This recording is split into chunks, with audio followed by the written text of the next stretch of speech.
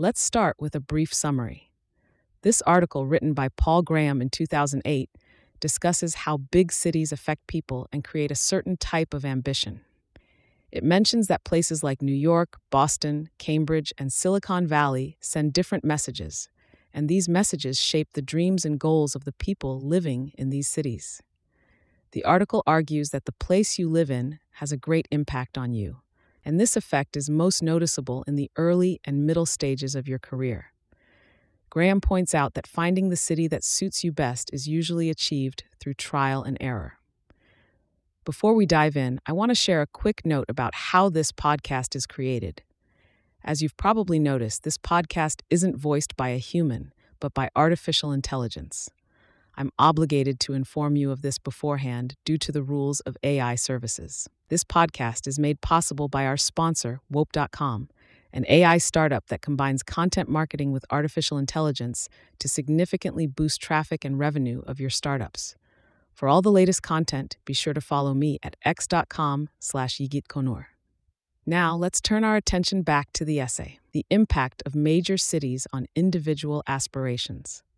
Original title, Cities and Ambition. Date, May 2008. Great cities attract ambitious people. You can sense it when you walk around one. In 100 subtle ways, the city sends you a message. You could do more. You should try harder. The surprising thing is how different these messages can be. New York tells you, above all, you should make more money. There are other messages too, of course. You should be hipper. You should be better looking. But the clearest message is that you should be richer. What I like about Boston, or rather Cambridge, is that the message there is you should be smarter. You really should get around to reading all those books you've been meaning to. When you ask what message a city sends, you sometimes get surprising answers. As much as they respect brains in Silicon Valley, the message the valley sends is you should be more powerful. That's not quite the same message New York sends. Power matters in New York too, of course, but New York is pretty impressed by $1 billion even if you merely inherited it. In Silicon Valley, no one would care except a few real estate agents. What matters in Silicon Valley is how much effect you have on the world. The reason people there care about Larry and Sergey is not their wealth, but the fact that they control Google, which affects practically everyone. How much does it matter what message a city sends? Empirically, the answer seems to be a lot. You might think that if you had enough strength of mind to do great things, you'd be able to transcend your environment. Where you live should make at most a couple % difference. But if you look at the historical evidence, it seems to matter more than that. Most people who did great things were clumped together in a few places where that sort of thing was done at the time. You can see how powerful cities are from something I wrote about taste.html, the case of the Milanese Leonardo. Practically every 15th century Italian painter you've heard of was from Florence, even though Milan was just as big. People in Florence weren't genetically different. So you have to assume there was someone born in Milan with as much natural ability as Leonardo. What happened to him? If even someone with the same natural ability as Leonardo couldn't beat the force of environment, do you suppose you can? I don't. I'm fairly stubborn, but I wouldn't try to fight this force. I'd rather use it. So I've thought a lot about where to live. I'd always imagined Berkeley would be the ideal place, that it would basically be Cambridge with good weather. But when I finally tried living there a couple years ago, it turned out not to be. The message Berkeley sends is, you should live better. Life in Berkeley is very civilized. It's probably the place in America where someone from Northern Europe would feel most at home, but it's not humming with ambition. In retrospect, it shouldn't have been surprising that a place so pleasant would attract people interested above all in quality of life.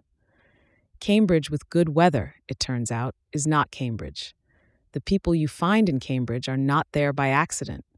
You have to make sacrifices to live there. It's expensive and somewhat grubby, and the weather's often bad.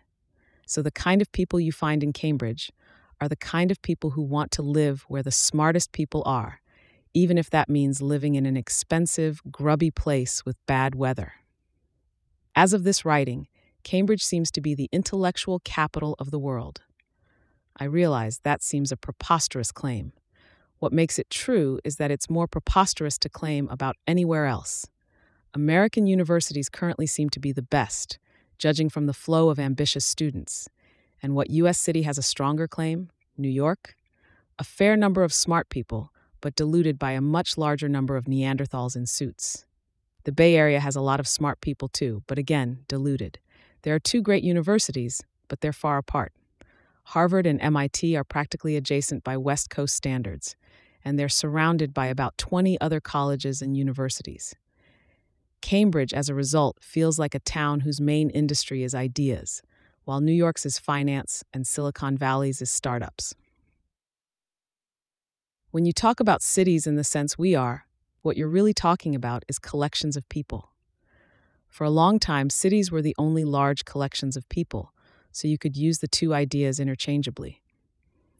But we can see how much things are changing from the examples I've mentioned. New York is a classic great city, but Cambridge is just part of a city, and Silicon Valley is not even that. San Jose is not, as it sometimes claims, the capital of Silicon Valley. It's just 178 square miles at one end of it. Maybe the internet will change things further. Maybe one day the most important community you belong to will be a virtual one, and it won't matter where you live physically. But I wouldn't bet on it. The physical world is very high bandwidth, and some of the ways cities send you messages are quite subtle. One of the exhilarating things about coming back to Cambridge every spring is walking through the streets at dusk, when you can see into the houses. When you walk through Palo Alto in the evening, you see nothing but the blue glow of TVs. In Cambridge, you see shelves full of promising-looking books. Palo Alto was probably much like Cambridge in 1960, but you'd never guess now that there was a university nearby. Now it's just one of the richer neighborhoods in Silicon Valley. A city speaks to you mostly by accident, in things you see through windows, in conversations you overhear. It's not something you have to seek out, but something you can't turn off. One of the occupational hazards of living in Cambridge is overhearing the conversations of people who use interrogative intonation in declarative sentences. But on average, I'll take Cambridge conversations over New York or Silicon Valley ones. A friend who moved to Silicon Valley in the late 90s said the worst thing about living there was the low quality of the eavesdropping. At the time, I thought she was being deliberately eccentric. Sure, it can be interesting to eavesdrop on people, but is good quality eavesdropping so important that it would affect where you chose to live? Now I understand what she meant. The conversations you overhear tell you what sort of people you're among. No matter how determined you are, it's hard not to be influenced by the people around you. It's not so much that you do whatever a city expects of you, but that you get discouraged when no one around you cares about the same things you do. There's an imbalance between encouragement and discouragement like that between gaining and losing money. Most people overvalue negative amounts of money. They'll work much harder to avoid losing $1 than to gain one. Similarly, although there are plenty of people strong enough to resist doing something just because that's what one is supposed to do where they happen to be, there are few strong enough to keep working on something no one around them cares about. Because ambitions are to some extent incompatible and admiration is a zero-sum game, each city tends to focus on one type of ambition. The reason Cambridge is the intellectual capital is not just that there's a concentration of smart people there, but that there's nothing else people there care about more. Professors in New York and the Bay Area are second-class citizens till they start hedge funds or startups, respectively. This suggests an answer to a question people in New York have wondered about since the bubble: whether New York could grow into a startup hub to rival Silicon Valley. One reason that's unlikely is that someone starting a startup in New York would feel like a second-class citizen. There's already something else people in New York admire more. In the long term, that could be a bad thing for New York. The power of an important new technology does eventually convert to money. So by caring more about money and less about power than Silicon Valley, New York is recognizing the same thing, but slower. And in fact, it has been losing to Silicon Valley at its own game. The ratio of New York to California residents in the Forbes 400 has decreased from 1.45 when the list was first published in 1982 to 0.83, 7388 in 2007. Not all cities send a message. Only those that are centers for some type of ambition do. And it can be hard to tell exactly what message a city sends without living there. I understand the messages of New York, Cambridge, and Silicon Valley because I've lived for several years in each of them. DC and LA seem to send messages too, but I haven't spent long enough in either to say for sure what they are. The big thing in LA seems to be fame. There's an A list of people who are most in demand right now, and what's most admired is to be on it, or friends with those who are. Beneath that, the message is much like New York's, though perhaps with more emphasis on physical attractiveness. In DC, the message seems to be that the most important thing is who you know. You want to be an insider. In practice, this seems to work much as in LA. There's an A list and you want to be on it or close to those who are. The only difference is how the A list is selected. And even that is not that different. At the moment, San Francisco's message seems to be the same as Berkeley's. You should live better. But this will change if enough startups choose SF over the Valley. During the bubble, that was a predictor of failure, a self-indulgent choice, like buying expensive office furniture. Even now, I'm suspicious when startups choose SF. But if enough good ones do, it stops being a self-indulgent choice, because the center of gravity of Silicon Valley will shift there. I haven't found anything like Cambridge for intellectual ambition. Oxford and Cambridge, England, feel like Ithaca or Hanover. The message is there, but not as strong. Paris was once a great intellectual center.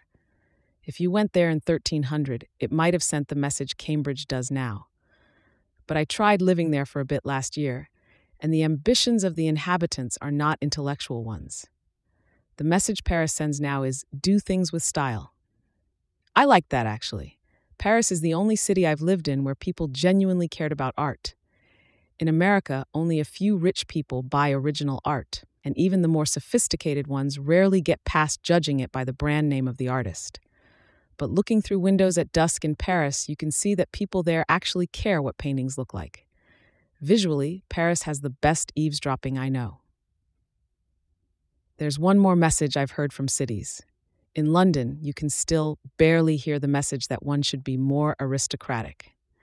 If you listen for it, you can also hear it in Paris, New York, and Boston. But this message is everywhere very faint. It would have been strong 100 years ago, but now I probably wouldn't have picked it up at all if I hadn't deliberately tuned into that wavelength to see if there was any signal left. So far, the complete list of messages I've picked up from cities is wealth, style, hipness, physical attractiveness, fame, political power, economic power, intelligence, social class, and quality of life. My immediate reaction to this list is that it makes me slightly queasy. I'd always considered ambition a good thing, but I realize now that was because I'd always implicitly understood it to mean ambition in the areas I cared about. When you list everything ambitious people are ambitious about, it's not so pretty. On closer examination, I see a couple things on the list that are surprising in the light of history. For example, physical attractiveness wouldn't have been there 100 years ago, though it might have been 2,400 years ago. It has always mattered for women, but in the late 20th century, it seems to have started to matter for men as well. I'm not sure why. Probably some combination of the increasing power of women, the increasing influence of actors as models, and the fact that so many people work in offices now. You can't show off by wearing clothes too fancy to wear in a factory, so you have to show off with your body instead. Hipness is another thing you wouldn't have seen on the list 100 years ago. Or wouldn't you? What it means is to know what's what. So maybe it has simply replaced the component of social class that consisted of being au fait. That could explain why hipness seems particularly admired in London. It's version 2 of the traditional English delight in obscure codes that only insiders understand. Economic power would have been on the list 100 years ago, but what we mean by it is changing. It used to mean the control of vast human and material resources, but increasingly it means the ability to direct the course of technology, and some of the people in a position to do that are not even rich, leaders of important open source projects, for example. The captains of industry of times past had laboratories full of clever people cooking up new technologies for them. The new breed are themselves those people. As this force gets more attention, another is dropping off the list: social class. I think the two changes are related. Economic power, wealth, and social class are just names for the same thing at different stages in its life. Economic power converts to wealth, and wealth to social class. So the focus of admiration is simply shifting upstream. Does anyone who wants to do great work have to live in a great city? No. All great cities inspire some sort of ambition, but they aren't the only places that do. For some kinds of work, all you need is a handful of talented colleagues. What cities provide is an audience and a funnel for peers. These aren't so critical in something like math or physics, where no audience matters except your peers, and judging ability is sufficiently straightforward that hiring and admissions committees can do it reliably. In a field like math or physics, all you need is a department with the right colleagues in it. It could be anywhere. In Los Alamos, New Mexico, for example. It's in fields like the arts or writing or technology that the larger environment matters. In these, the best practitioners aren't conveniently collected in a few top university departments and research labs, partly because talent is harder to judge, and partly because people pay for these things, so one doesn't need to rely on teaching or research funding to support oneself. It's in these more chaotic fields that it helps most to be in a great city. You need the encouragement of feeling that people around you care about the kind of work you do. And since you have to find peers for yourself, you need the much larger intake mechanism of a great city. You don't have to live in a great city your whole life to benefit from it. The critical years seem to be the early and middle ones of your career. Clearly, you don't have to grow up in a great city. Nor does it seem to matter if you go to college in one. To most college students, a world of a few thousand people seems big enough. Plus, in college, you don't yet have to face the hardest kind of work, discovering new problems to solve. It's when you move on to the next and much harder step that it helps most to be in a place where you can find peers and encouragement. You seem to be able to leave if you want, once you've found both. The Impressionists show the typical pattern. They were born all over France. Pissarro was born in the Caribbean and died all over France, but what defined them were the years they spent together in Paris. Unless you're sure what you want to do and where the leading center for it is, your best bet is probably to try living in several places when you're young. You can never tell what message a city sends till you live there, or even whether it still sends one. Often your information will be wrong. I tried living in Florence when I was 25, thinking it would be an art center, but it turned out I was 450 years too late. Even when a city is still a live center of ambition, you won't know for sure whether its message will resonate with you till you hear it. When I moved to New York, I was very excited at first. It's an exciting place. So it took me quite a while to realize I just wasn't like the people there. I kept searching for the Cambridge of New York. It turned out it was way, way uptown. An hour uptown by air. Some people know at 16 what sort of work they're going to do. But in most ambitious kids, ambition seems to precede anything specific to be ambitious about. They know they want to do something great. They just haven't decided yet whether they're going to be a rock star or a brain surgeon. There's nothing wrong with that. But it means if you have this most common type of ambition, you'll probably have to figure out where to live by trial and error. You'll probably have to find the city where you feel at home to know what sort of ambition you have. Notes. This is one of the advantages of not having the universities in your country controlled by the government. When governments decide how to allocate resources, political deal-making causes things to be spread out geographically. No central government would put its two best universities in the same town unless it was the capital, which would cause other problems. But scholars seem to like to cluster together as much as people in any other field, and when given the freedom to, they derive the same advantages from it. There are still a few old professors in Palo Alto, but one by one they die, and their houses are transformed by developers into McMansions and sold to VPs of bus dev. How many times have you read about startup founders who continued to live inexpensively as their companies took off? Who continued to dress in jeans and t-shirts, to drive the old car they had in grad school, and so on. If you did that in New York, people would treat you like shit. If you walk into a fancy restaurant in San Francisco wearing a jeans and a t-shirt, they're nice to you. Who knows who you might be?